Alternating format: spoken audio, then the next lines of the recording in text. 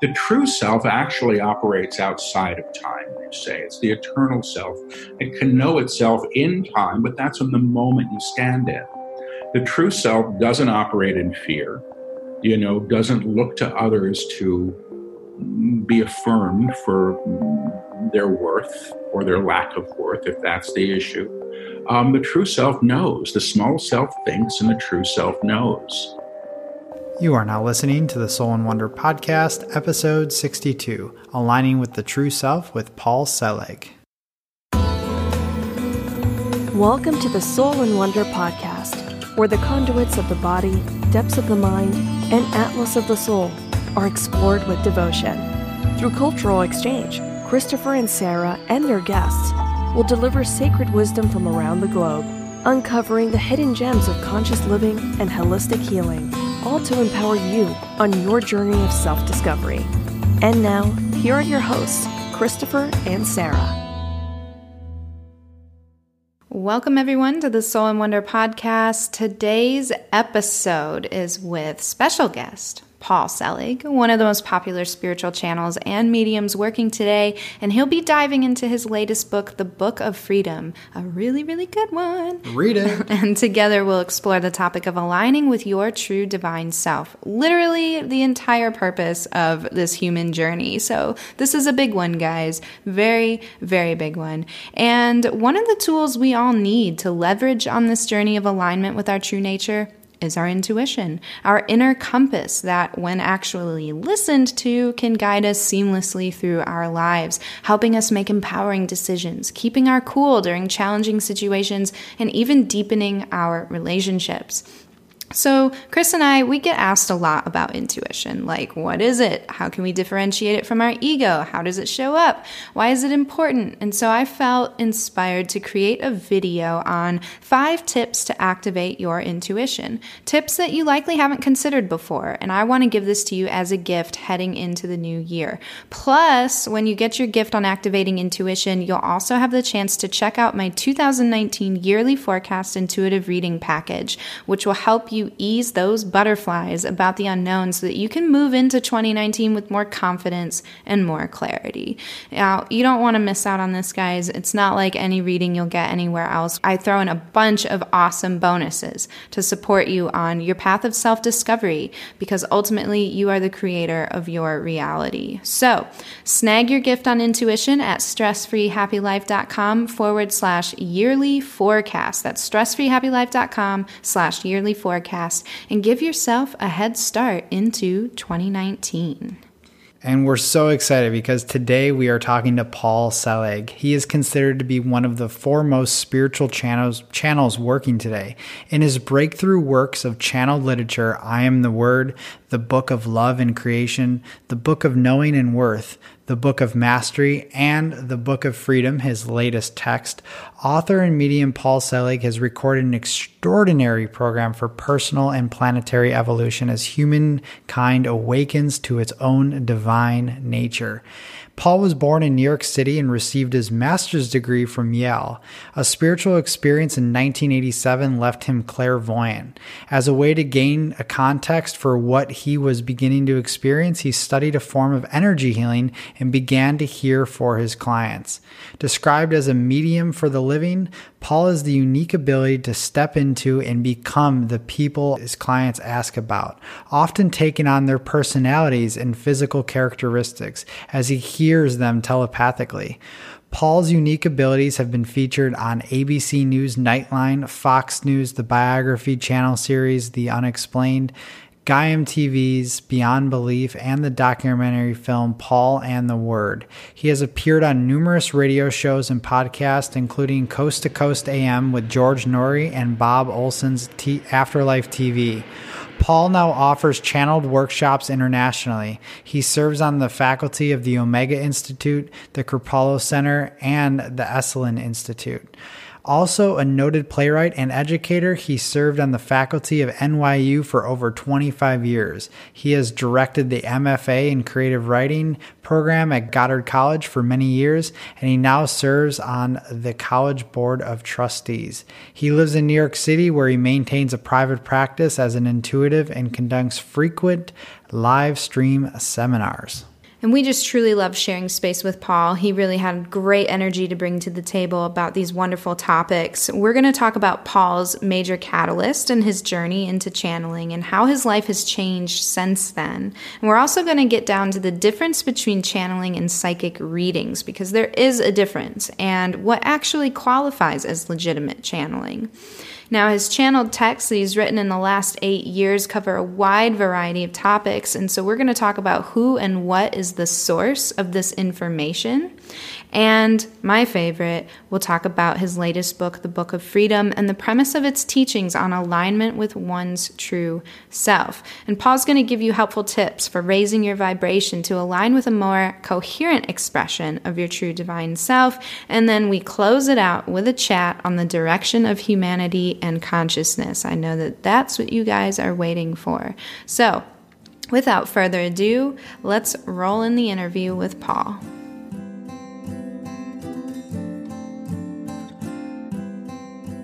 Welcome to the show, Paul. Hi, Paul. Hi, thanks for having me. Glad to be here.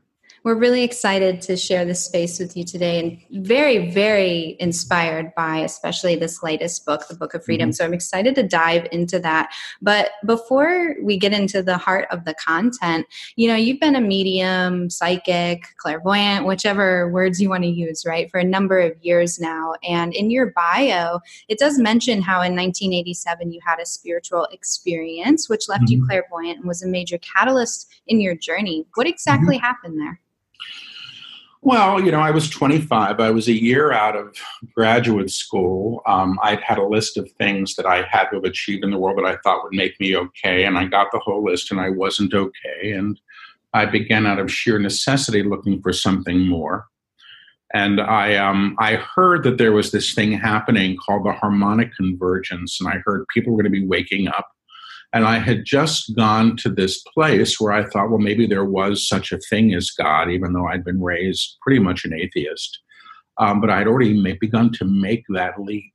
And I went up to the roof of this building that I was living in the night before this supposed event, and I asked to be woken up. I figured, well, if you asked why, if there was a God, why would it say no? And I'm not going to say that it enlightened me or turned me into an awakened being. I don't claim to be either of those things, but I did have an experience of energy. And, I often say, for all I know, I was just hyperventilating up there on the roof. It turns out somebody gave me a mantra and a crystal, and I had these props that I thought you needed for this big event that I believe was coming. But it turned out the mantra was a Kundalini mantra. I didn't know what Kundalini was, but people later said it sounded like a spontaneous Kundalini awakening. It was experience of energy moving up, up, up, up, and out through the top of my head.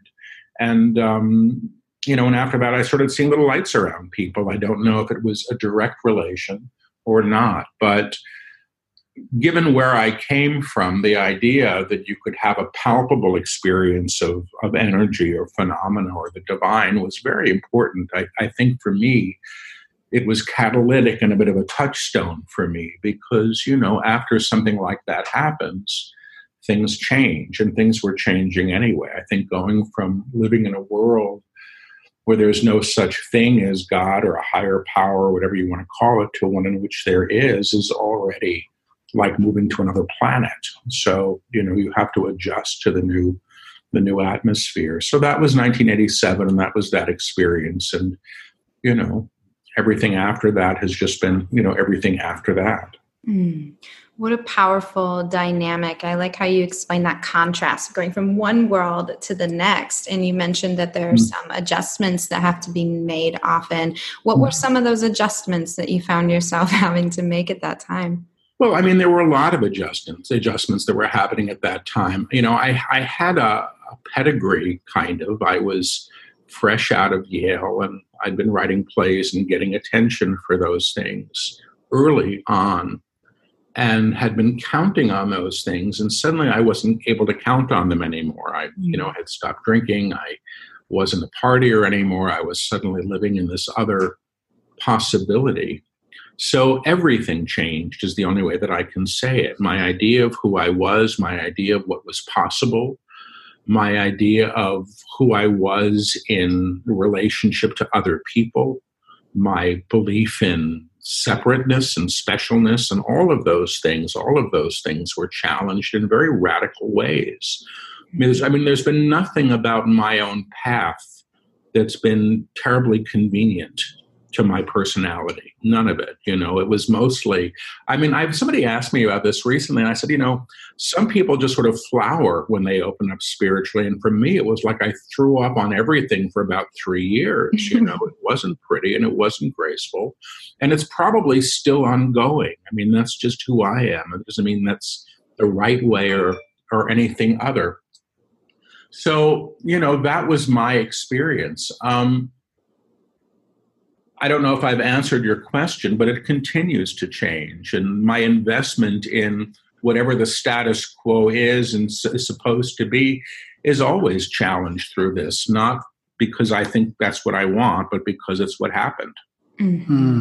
So it's been somewhat of an evolutionary journey for you, and so as a clairvoyant, you have the ability to gain information through extrasensory perception, and this is something that many of our listeners are familiar with, as we've talked about these topics before, but they might not know anything about channeling, so to say. And so, can you tell us what channeling is, and what's the difference between a channel and being a clairvoyant? Well, clairvoyant means clear sight. And while I do access information visually, and while my first opening was to visual phenomena, that's not really how I work in my practice. I'm primarily a clairaudient, which is clear hearing, and a clairsentient, which is clear feeling. I have this odd ability to step into other people that I've never met, and I may begin to resemble them, and I can hear them. And I do a lot of work with people to support them in sort of working through relationship issues as a result of that. When I'm channeling, I'm taking dictation, and I feel sometimes that people mistake inspiration for channeling. I think inspiration is a very real thing, but the difference is with channeling, you don't get to fix it or edit it or make it what you want it to be. So I'm a channel. It's like being a radio for another consciousness or some aspect of consciousness that seems to be able to work with my system in a broadcast. So when I'm channeling, I literally, there are different levels of being receipted. I often say when I'm channeling a book, and all the books that have come through me are really the unedited transcripts of these dictation sessions with the guides. When I'm doing something like that, it's like I'm climbing into the back seat of a car, and hopefully reading a magazine and sort of not minding and trusting that whoever's got the steering wheel knows where they're going, because that's the agreement I've made. Other times, it's like I'm leaning over into the front seat saying, "Where the hell are you going?" The guides I work with sort of have to answer that, or at least tell me to be quiet for a little longer so they can finish what they're saying. But for the most part, what happens when I work is I close my eyes and I'll hear one phrase repeated incessantly again and again and again until I speak it. The moment I give voice to that phrase, everything tumbles out right behind it. It's the way it's always been. Since they began lecturing through me, and that wasn't always the case, the lecturing through me only began probably in about 2008, and I'd been doing this work for many years, but I was hearing in fragments, and I was mostly working with the energy that the guides brought through. So the initial work was all about energetic attunement, and that's still very much a part of the work, but those attunements have now been accompanied by entire books that sort of unpack the attunements and support the reader in having their own experience of the energy, so that I'm not necessary in the same way that perhaps I would be in a live situation. Wow. That's very well said too. Thank you for sharing that. Probably the best description I've heard on what it truly does mean to be a channel and to channel information. You kind of cleared up some of the myths kind of floating around that realm. And, you've written, is it 5 channel texts now in the last 8 years? There's 6 in print, and the 7th that's coming out in August. And there's a couple more, I'm told, on the way. So, it's been almost a book a year they've been delivering through me. But the books themselves, the first book took 14 days of sittings because I was channeling every day and for sometimes 2 hours a day. Now they'll take a little more time. It'll be over the course of, 3 months, but the dictation sessions will be over the course of, say, 20 or 30 days. The books now are being done before audiences. I'm sitting in a room full of 100 people, and the guides are delivering their next book, live. So there's an audience that's present for the exchange, which for me is exciting because the books are living things. And before that, I was on the phone with somebody in Berkeley with the recorder on and channeling up a storm and then hanging up the phone at the end and then getting it transcribed. Now it's just an event. And, you kind of touched on a few things that I think some of our listeners might want to ask a few more questions about. They heard you refer to this source of information as guides or another point of consciousness. What, to your knowledge, is this source exactly? I mean, I call them the guides because when my ex found out that I could do this, he used to say, ask the guides this, ask the guides that. My puppy's in the background, like chewing a toy to death. So that's what that sound is. That's okay. Lily, come on back and see if she won't listen to me, I'm sure. Kill that thing on camera if she can. So, that's why they're called the guides. The guides was a convenient name. And the guides I work with don't seem to mind it at all. So people know of my guides as the guides. The name that I've been given pretty much from the beginning has been the name Melchizedek, which is an older name. And it's a priesthood, of teachers, as far as I understand it. And their job seems to be the realization of the divine in humanity. That's my definition, not theirs. They probably would correct me about how I said that. So it seems to be a collective. My experience of them has only occasionally been visual. It's primarily auditory. I hear them. It's a telepathic communication. And the energy is very palpable, not just to me, but to everybody present. The energy comes and fills the room when they work and is working with people for their own support, So that's the best that I can tell you. They talk about it in a couple of the books. And actually, in the book that's coming out in August, they speak to it a bit even more directly than I thought, and they begin to sort of speak to the origins of some of the religions that we know, and how they're applicable and not applicable to some of what they're teaching. And even that energy is very apparent even through just the books. Like as I'm reading through this book, I'm often overcome with just full body chills. And it's like it ignites a memory, a sort of activation, like you were talking attunements. And some people might be a little alarmed. They're like, wait a minute. So you're just letting people or consciousness flow through you it is not necessarily, in the illusion of you. So they might be wondering, like, when or how did you give permission to allow this space to be shared and used for the betterment of humanity? Well, for me, I mean, I had studied a form of energy healing when I was in my early 30s. So I was attuned to energy and I became comfortable working with them. And when I opened up as a clairaudient, I was volunteering at a center that was opened in New York City for people that were mostly, at that point, dying of AIDS. It was the height of the AIDS epidemic, and the centers were popping up. I have to shut my puppy up. Lily, come on. Come here. I may have to get up and drag her into another room in a moment, but I prefer not to. So I'm going to see if I can stay here. So I began hearing for other people. That was the point of it. Do you understand this? My abilities always came in service to someone else. So my ability to trust what I was getting actually happened over time, and through my own having the experiences of the energy sort of panned out. I sat with a group in my apartment for about 18 years doing this work before there were any books out. Wow. Nobody knew who I was. I was a college teacher. I was teaching at NYU. I wasn't looking for a career as a channeler. I didn't even necessarily believe in channeling when I was younger. So the fact that I would be doing this was a surprise to me. What you spoke about the books are important. The guide said in the very first book, called I Am the Word, that the book was an energetic transmission that was working directly with the reader. And this is all done by permission. The guides actually, increasingly, as they take us farther and farther out in their teaching, demand permission be given for what they would like to do, because they're actually going to shift us out of some of what we believed have been the requirements of a reality that's really just a construct that we've been in collective agreement to. So the idea of sort of breaking through the false ceiling into what's beyond it does require permission, I suspect. Yes. And they're saying, yes, sorry, it's necessary. And they're basically just saying because free will is choice. You understand? So this has got to be chosen at that level to begin to move the energy. But the energy of the book seems to work with the readers who are in tune with it. They say that the books operate on two levels. They're the words in the page, which provide an intellectual construct for what's happening. And then there's the real book, which is the energetic transmission. So when the first book was published, it was interesting because the guides had said that.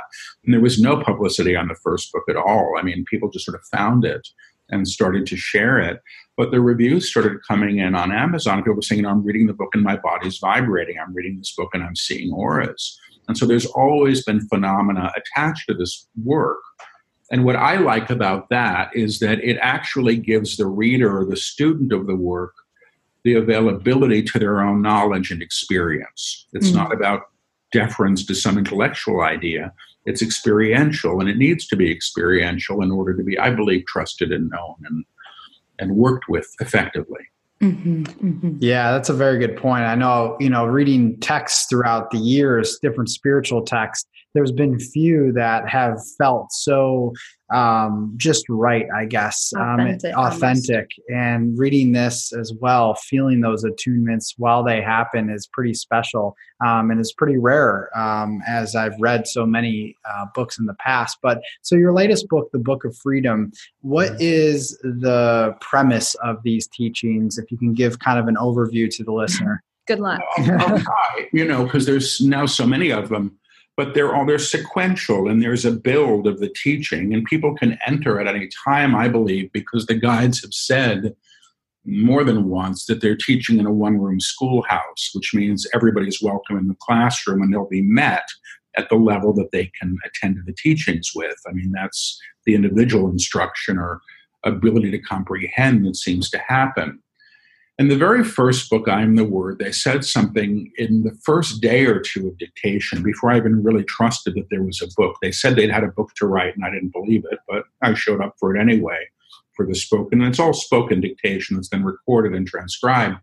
They said they used the term Christ to mean Christ being the aspect of the Creator that can be realized in material form.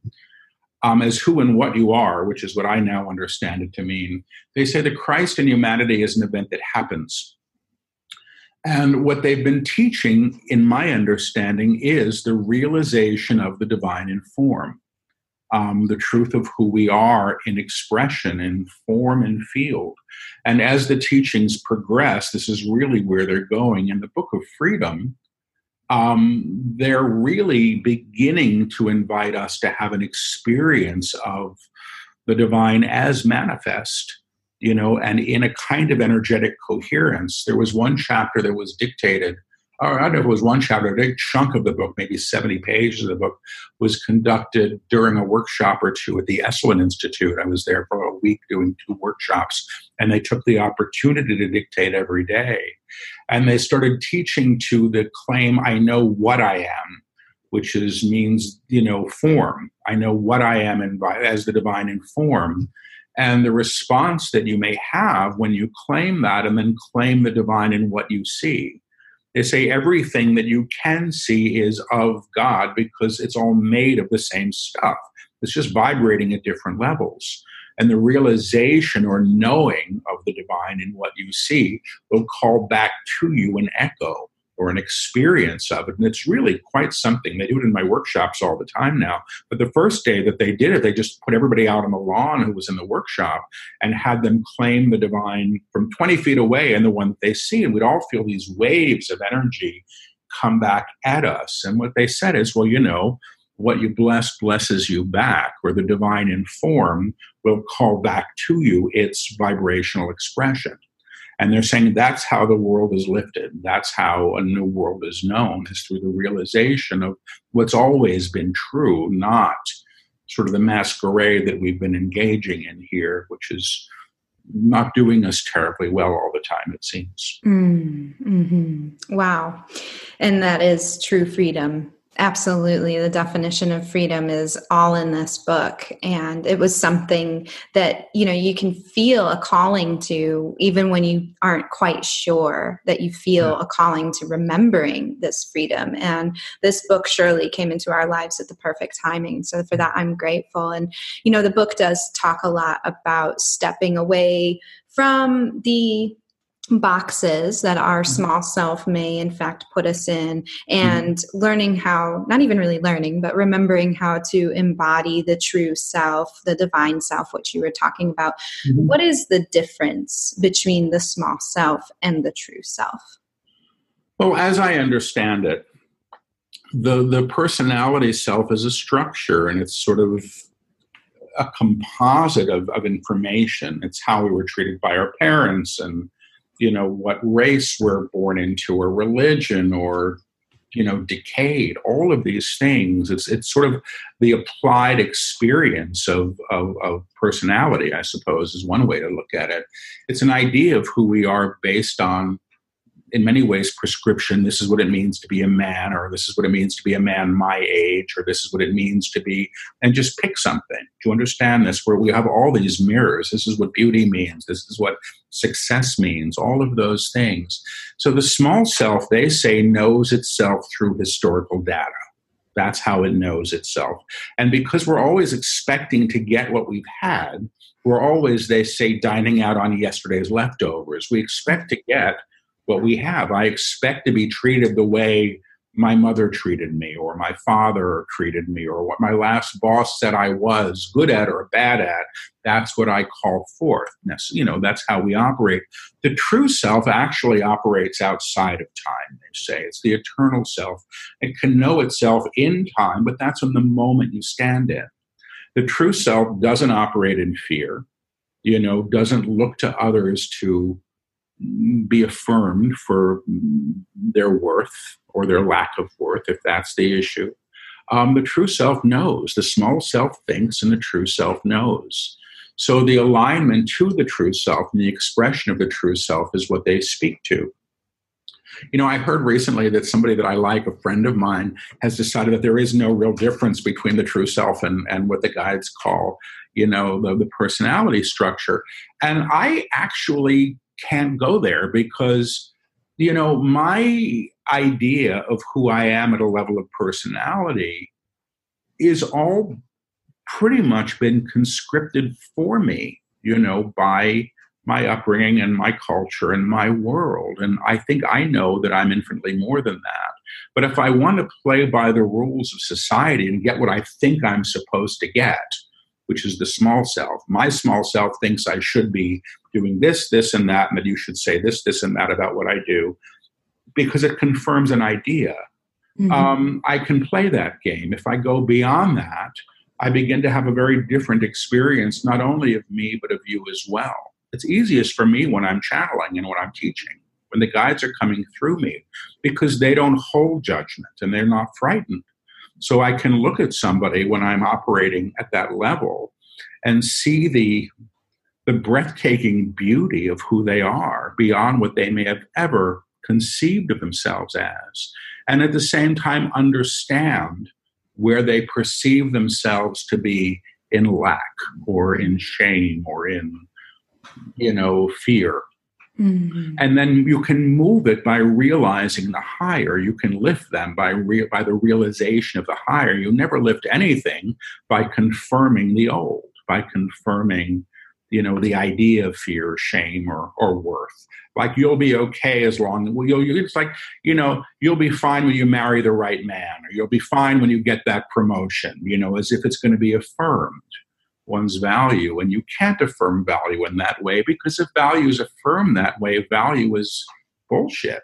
You know what I mean? It's dependent on whether you get the promotion or whether you get the right spouse or get into the right school. And it's unfortunate that we all buy into this stuff so much. I know I did in some ways, but I was never very good at succeeding at it, which is perhaps why I'm now doing this odd work. It doesn't matter to me that much anymore. after many, many years teaching college, that this is my life. Nobody could have told me this 10 years ago, and I don't think I would have believed it, but it is. Wow. And questioning those agreements, those old stories, the boxes. Yeah. It's so just even questioning it. I think they give an exercise in this book where they're like, whenever you have time, just write down all the things you could possibly ever believe to be true about your life in the world. And then ask yourself, why do I believe this? And it's not doubting what it is. It's just giving you the power to move into a space where you can cleanse if it's no longer serving of what we might call the true or divine self, and gives you the opportunity, whether you continue to make the agreement or not, which I love, they come from this zero judgment point. They're like, hey, if you want to make those agreements, by all means, make the agreements. That is your choice. But you do have the freedom to make new agreements, thus opening such a wider spectrum of possibility for what can be manifest in your life. It's very well said. What they say in the books are, nothing can be claimed until it's first claimed as a possibility, and we often don't because we don't think we're allowed to, or we've been told we shouldn't, or we don't want to be disappointed, or whatever the rationale is. But if we don't do that, we tend to get what we've always gotten, until there's the potential for change and we accept our accountability to that, we more than likely won't go into agreement to it. And agreement, they say, is co-resonance. What they say, what you're seeing in your life, like it or not, high and low in between, is what you're in resonance with. That's your vibrational accord, individually and as they're getting to in the Book of Freedom, collectively, what we all have agreed to, what we were all told to believe, that we can now move beyond if we're willing to.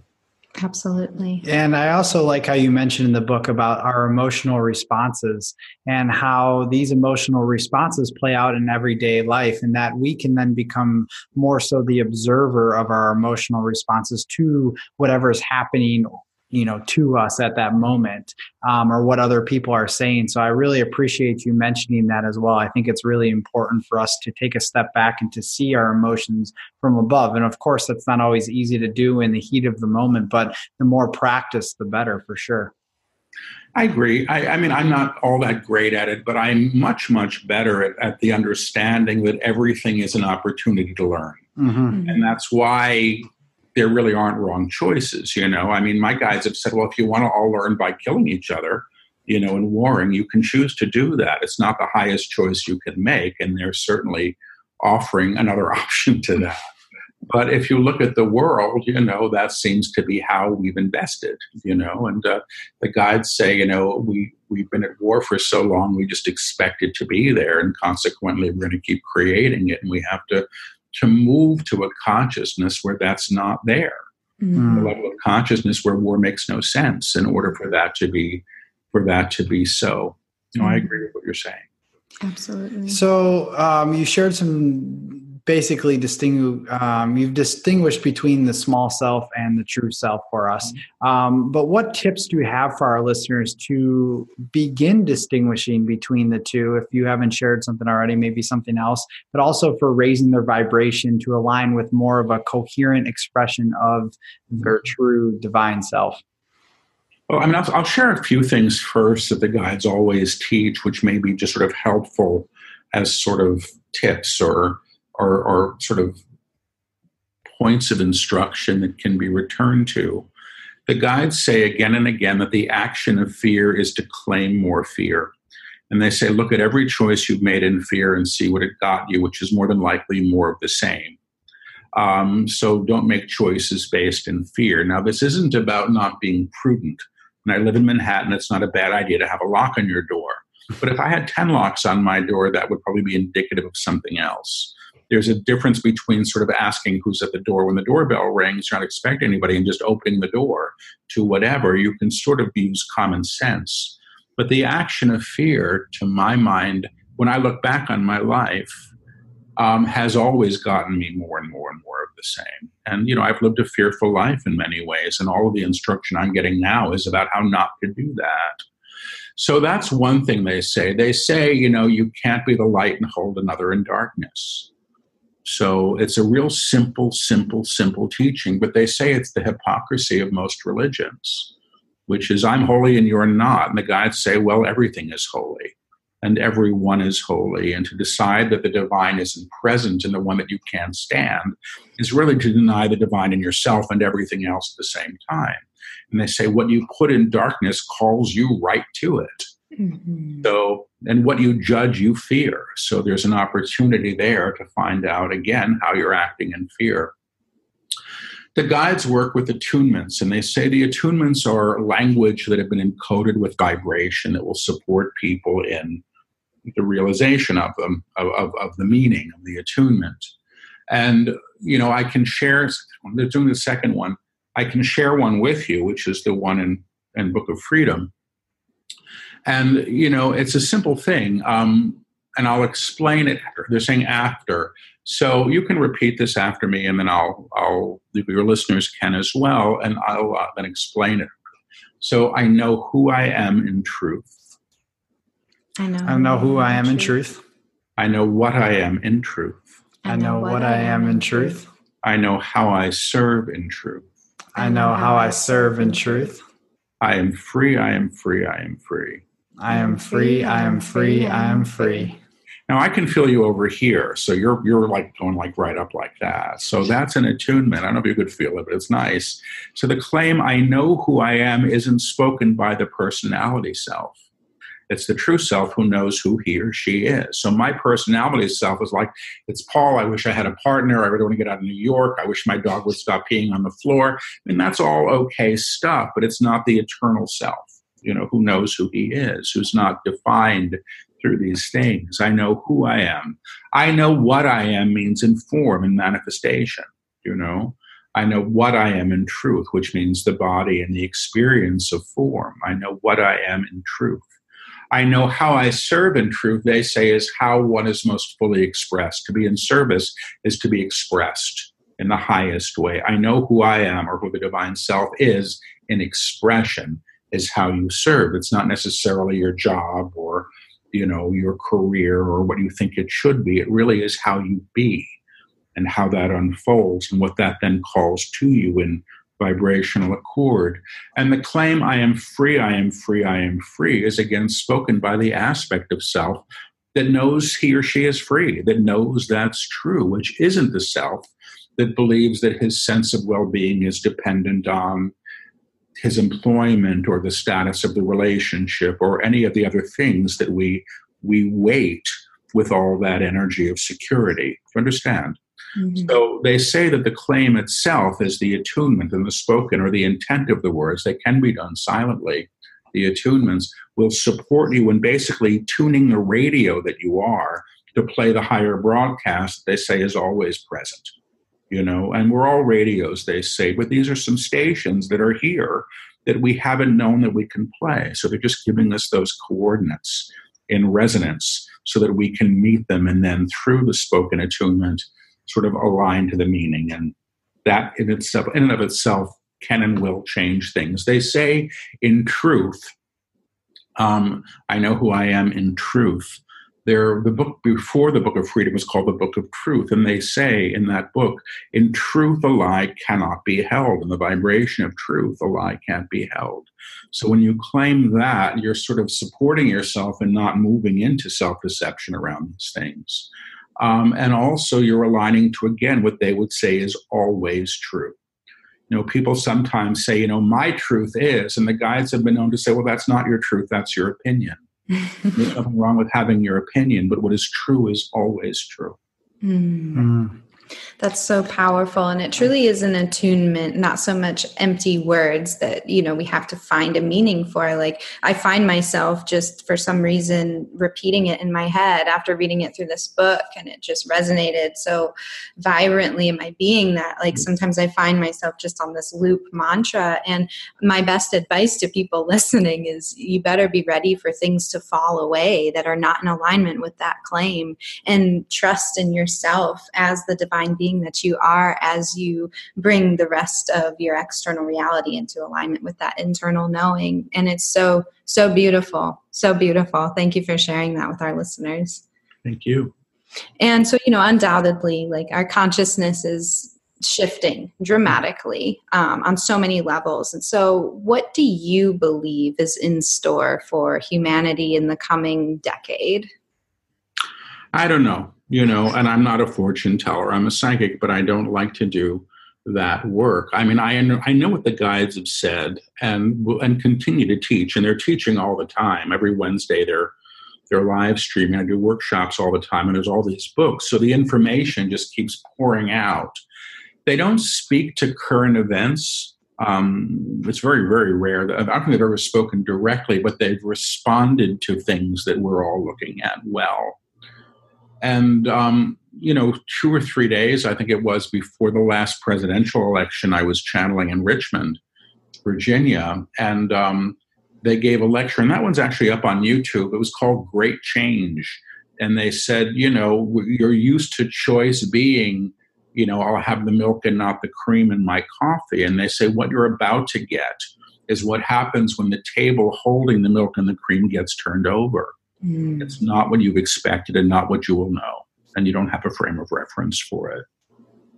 Or maybe that I added that in the frame of reference. I don't remember exactly what they said. It's in the lecture. The milk and the cream, that was for them. And it was surprising at the time because it's not what I expected to happen at all. They've spoken again and again that humanity is at a time of reckoning, and they say a reckoning is a facing of oneself and all of one's creations. And everything that's been created in fear needs to be reknown, reconceived. And that includes many of the structures that we become very reliant upon. That includes government and religion and all these things. Anything that's got its basis in fear, they say, is quaking.